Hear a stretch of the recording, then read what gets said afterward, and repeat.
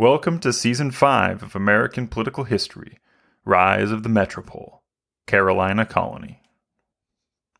Unlike Virginia and Maryland, where immigration of Europeans to the colony was one of the greatest challenges, Carolina could expect a rush of seasoned farmers and servants from the West Indies who were willing to pay their own way.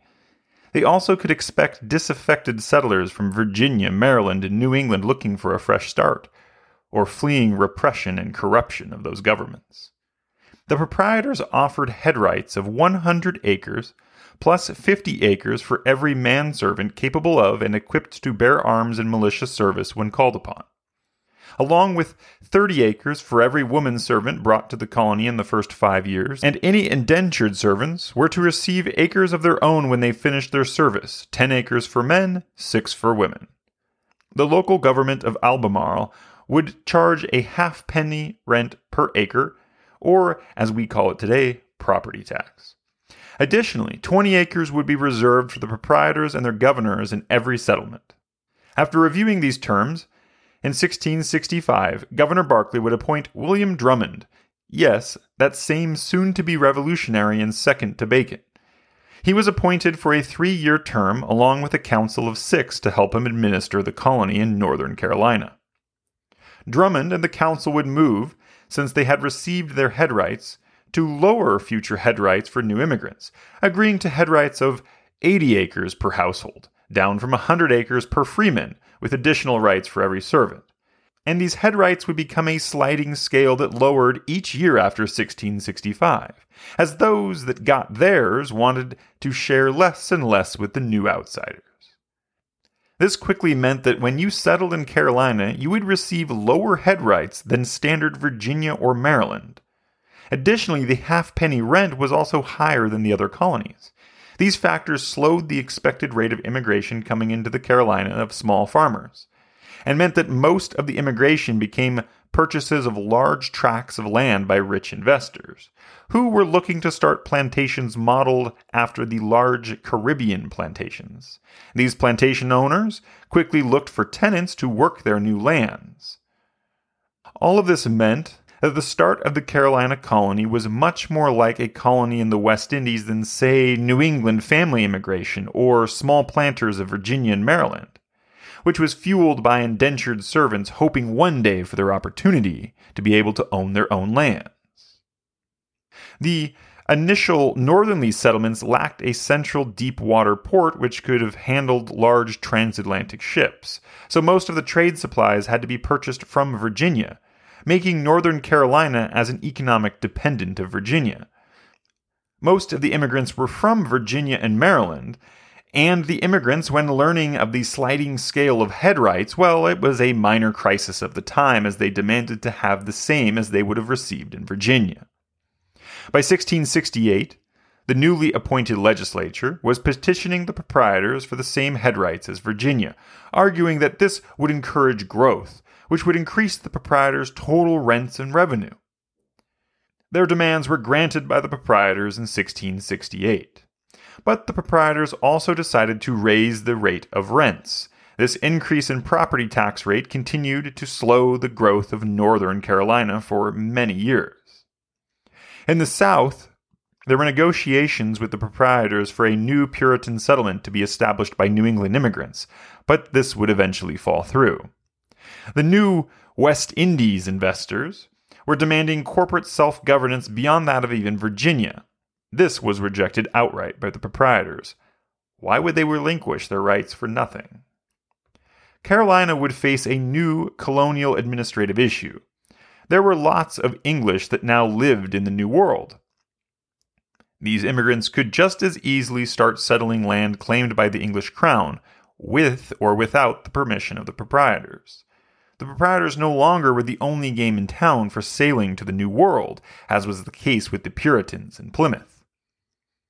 There was quickly 3 Carolina settlements, each with their own governors, council, and representatives and assemblies. Albemarle, which was the counties established by Virginia and Northern Carolina. Port Royal in South Carolina, which was nothing more than a small fort at the mouth of a river. At Cape Fear near Wilmington, North Carolina today, there would be established the Charlestown settlement, which was up the Charles River from Cape Fear. Charlestown, much like the Puritan settlement in Plymouth, just started without any legal standing or official rights from the proprietors, betting that once a settlement was established and they were paying the proprietors rents, what proprietor would kick them out? Both Port Fear and Charlestown would face a string of difficulties. First was that they never established native relations, which quickly became poor and then hostile.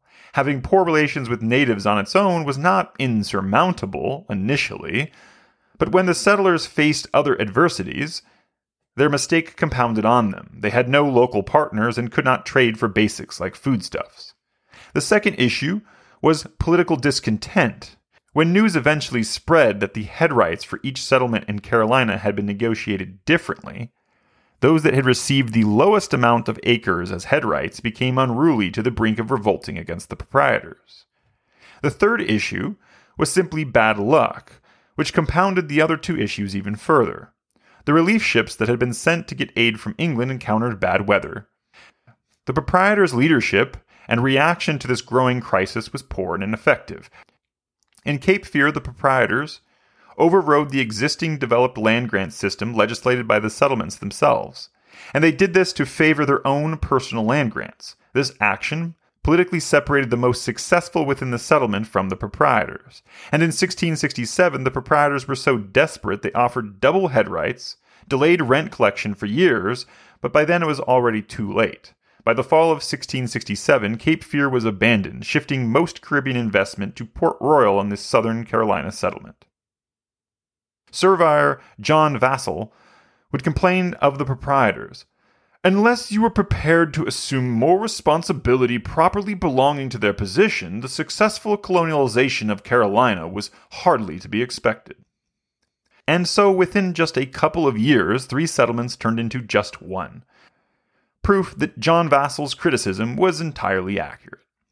Still, the proprietors were not interested in personally overseeing an American colony. They were getting old or had higher honors and responsibilities to attend to in England, except for one, Cooper, now appointed as Lord Ashley, who in 1672 would be elevated to the Earl of Shaftesbury. He was younger than most of the other proprietors and took this challenge of the Carolinas on himself. First, he got the rest of the proprietors to agree to invest another £500 into the investment. Lord Ashley would use these funds to invest in resettlement at Port Royal, providing new settlers with required arms, tools, and provisions for their settlement. Lord Ashley did little to address the complaints of the prior failed settlers. What he did was oversee the initial proprietor's investment into defense, provisioning, and leadership in the settlement for its initial years of planting. With these changes in policy, the southern colony would become seen as a great investment opportunity. The plantation investor that discovered the best cash crop there could and would become fabulously wealthy, and by doing so would provide the proprietors rents that would make them wealthy. The appointed Port Royal officials would lean into this investor market.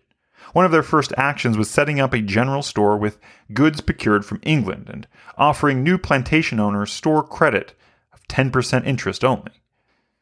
Now that both supplies and credit were available, Port Royal had become one of the best colonies for investing into experimental plantations. Lord Ashley would later explain his actions. "We aim not at the profit of the merchant, but of the encouragement of the landlords." We have to remember the difficulty of this type of crop experimentation in the 17th century. There were no chemically designed fertilizers with perfect, specific manufactured tolerances. This was trial and error in a new country no one had lived in, when each crop or experiment took seasons to see the results, and could not be isolated from weather, nature, luck of the seasonal growth. Farmers in the Carolinas tried to initially grow cottonseed, indigo seed, ginger, silk, sugar, olives. A few years later, they would try oranges, lemons, limes, pomegranates, figs, plantains, wheats, potato, tobacco, of course. There were successful trends that pushed the continued development of indigo and after a few years, the only ones that showed any promise was indigo, ginger, wine, silk, hemp, flax, and tobacco. By 1680, it seemed that tobacco might be the only profitable crop in the Carolinas. There had been some struggles with cotton, but no real successes. Only down the road, paired up with English industrialization, would the price of cotton increase so much to a point that cotton would become king of the American economy. Most of the other staples like wine, silk, and dyes could not be reliably brought up to scale for profitable plantations. It's easy enough to grow a few of something on a local consumption level, but it was an entirely different matter to grow in bulk so that one could make a large plantation profitable. But what turned out to be the first great Carolina crop was not cotton, like I said, or even tobacco. It was rice. Like many events in history, there is no singular event when the government or the proprietors decided to shift to rice production. The first rice experimentation was likely attempted sometime around 1680, and rice on the market would slowly appear here and there until about 1690, when it had become the main crop, along with corn, English peas, and the cultivation of turkey and pork. Carolina would develop its own economy by selling foodstuffs to Barbados, Jamaica, and New England, a response to the English Empire's demand for single, most productive crop sources per colony, a complete shift from the self-sufficient beginnings of the Carolinas. Now, I don't want to leave you with an impression that Lord Ashley was a reformer. His goal, much like Lord Baltimore, was to create a countryside of investment for gentlemen and men of honor. But the new budding American culture and realities of the new American continent rebuffed his ideas just as it had Lord Baltimore's. But Lord Ashley would leave his mark of the gentlemanly manner by his success imprinting the manorial estates through the land surveying of the Carolinas. Carolina land was surveyed into 12,000 acre squares. 40 squares would constitute a county. 8 squares in each county were reserved for the proprietors, and another 8 squares for barons and other nobility. This meant that 2/5 of each county was held by a signatory or English nobility. The remaining 3/5 would be given out to those with headright claims. This division of lands between noble lands and common lands was thought to be as much political objective as it was economic kickback for nobility. This was because, in the 17th century, democracy was associated with revolt, rebellion, and chaos. The popular philosopher James Harrington would write that a nobility of common gentry overbalancing a popular government is the utter bane and destruction of it. A nobility of common gentry in a popular government not overbalancing it is the very lifeblood and soul of it. This is why proprietors thought that handing out lands to balanced nobility with common gentry classes in America was key to a stable and prosperous society. This is why they divided 1/5 to themselves and their heirs, 1/5 to nobles to promote better balance of nobility, and 3/5 to common headrights. In their minds, this was for correct balance of society. The ranks of nobility were even detailed into law. Each county would have 2 baronies, 48 acres, and 2 cassocks, 24 acres, with the oldest proprietors residing in the colony automatically becoming governor. When no resident proprietor was present, a governor could be elected by the assembly. Any governor must hold the title of at least cassock. An assemblyman must have title to at least 500 acres of land, and any freeman was eligible to vote only if he possessed 50 acres of land. But much like in Maryland and Lord Baltimore's dream of a new type of colony, the Carolina proprietors pushed headlong into the developing American culture. The nobility that received these lands dropped their title and the inheritance to that title as inappropriate. They, of course, didn't give back any of the lands, just the title. The assembly was quickly empowered to check the governor's authority, a legislative hallmark of the new American assemblies. But with or without official titles granted by the government, the South Carolina economy would be focused around large plantations. The holders of the largest plantations would hold political power for generations. Carolina was paving a new socio-cultural amalgamation of Old and New World, one in which large land inheritors would control politics, but it would not be one where feudal bloodline was the mark of inheritance. This culture of large plantation holding had another significant effect on the course of American history. The economic incentives of these large plantations promoted copying the successful large plantation business model of the West Indies. Most notably among these was the slave plantation model and mass-scale use of the Negro slave. Immigration of Negro slaves would begin en masse in 1670s, recorded in dry, bureaucratic details within the headright claims of the time. John Sr., John Jr., a Negro Elizabeth. Or in the will of Lady Margaret Yeamans, who was the widow of the governor of Cape Fear. 880 acres for himself and 8 of her proper Negroes named Hannah, Joan, Jupiter, Renty, Gilbert, Raysum, Jose, and Simon, and 1 manservant, John Hopkins, arriving August 1672 and February 1674. The headrights of a Negro slave were of course given to his or her master, who would receive more land for the number of slaves or indentured servants they brought to the colony, and the Carolina proprietors quickly granted laws that made the master the absolute authority over his slaves. But as one group received the codification of an ancient oppression, others found new opportunities for new freedoms. The Carolina proprietors, Old World, genteel, and nobles, had bent to the new American cultural expectation, religious freedom. Carolina reflected in its population both the oppressions of the time and the opportunity in America for these groups to flee to a new American colony.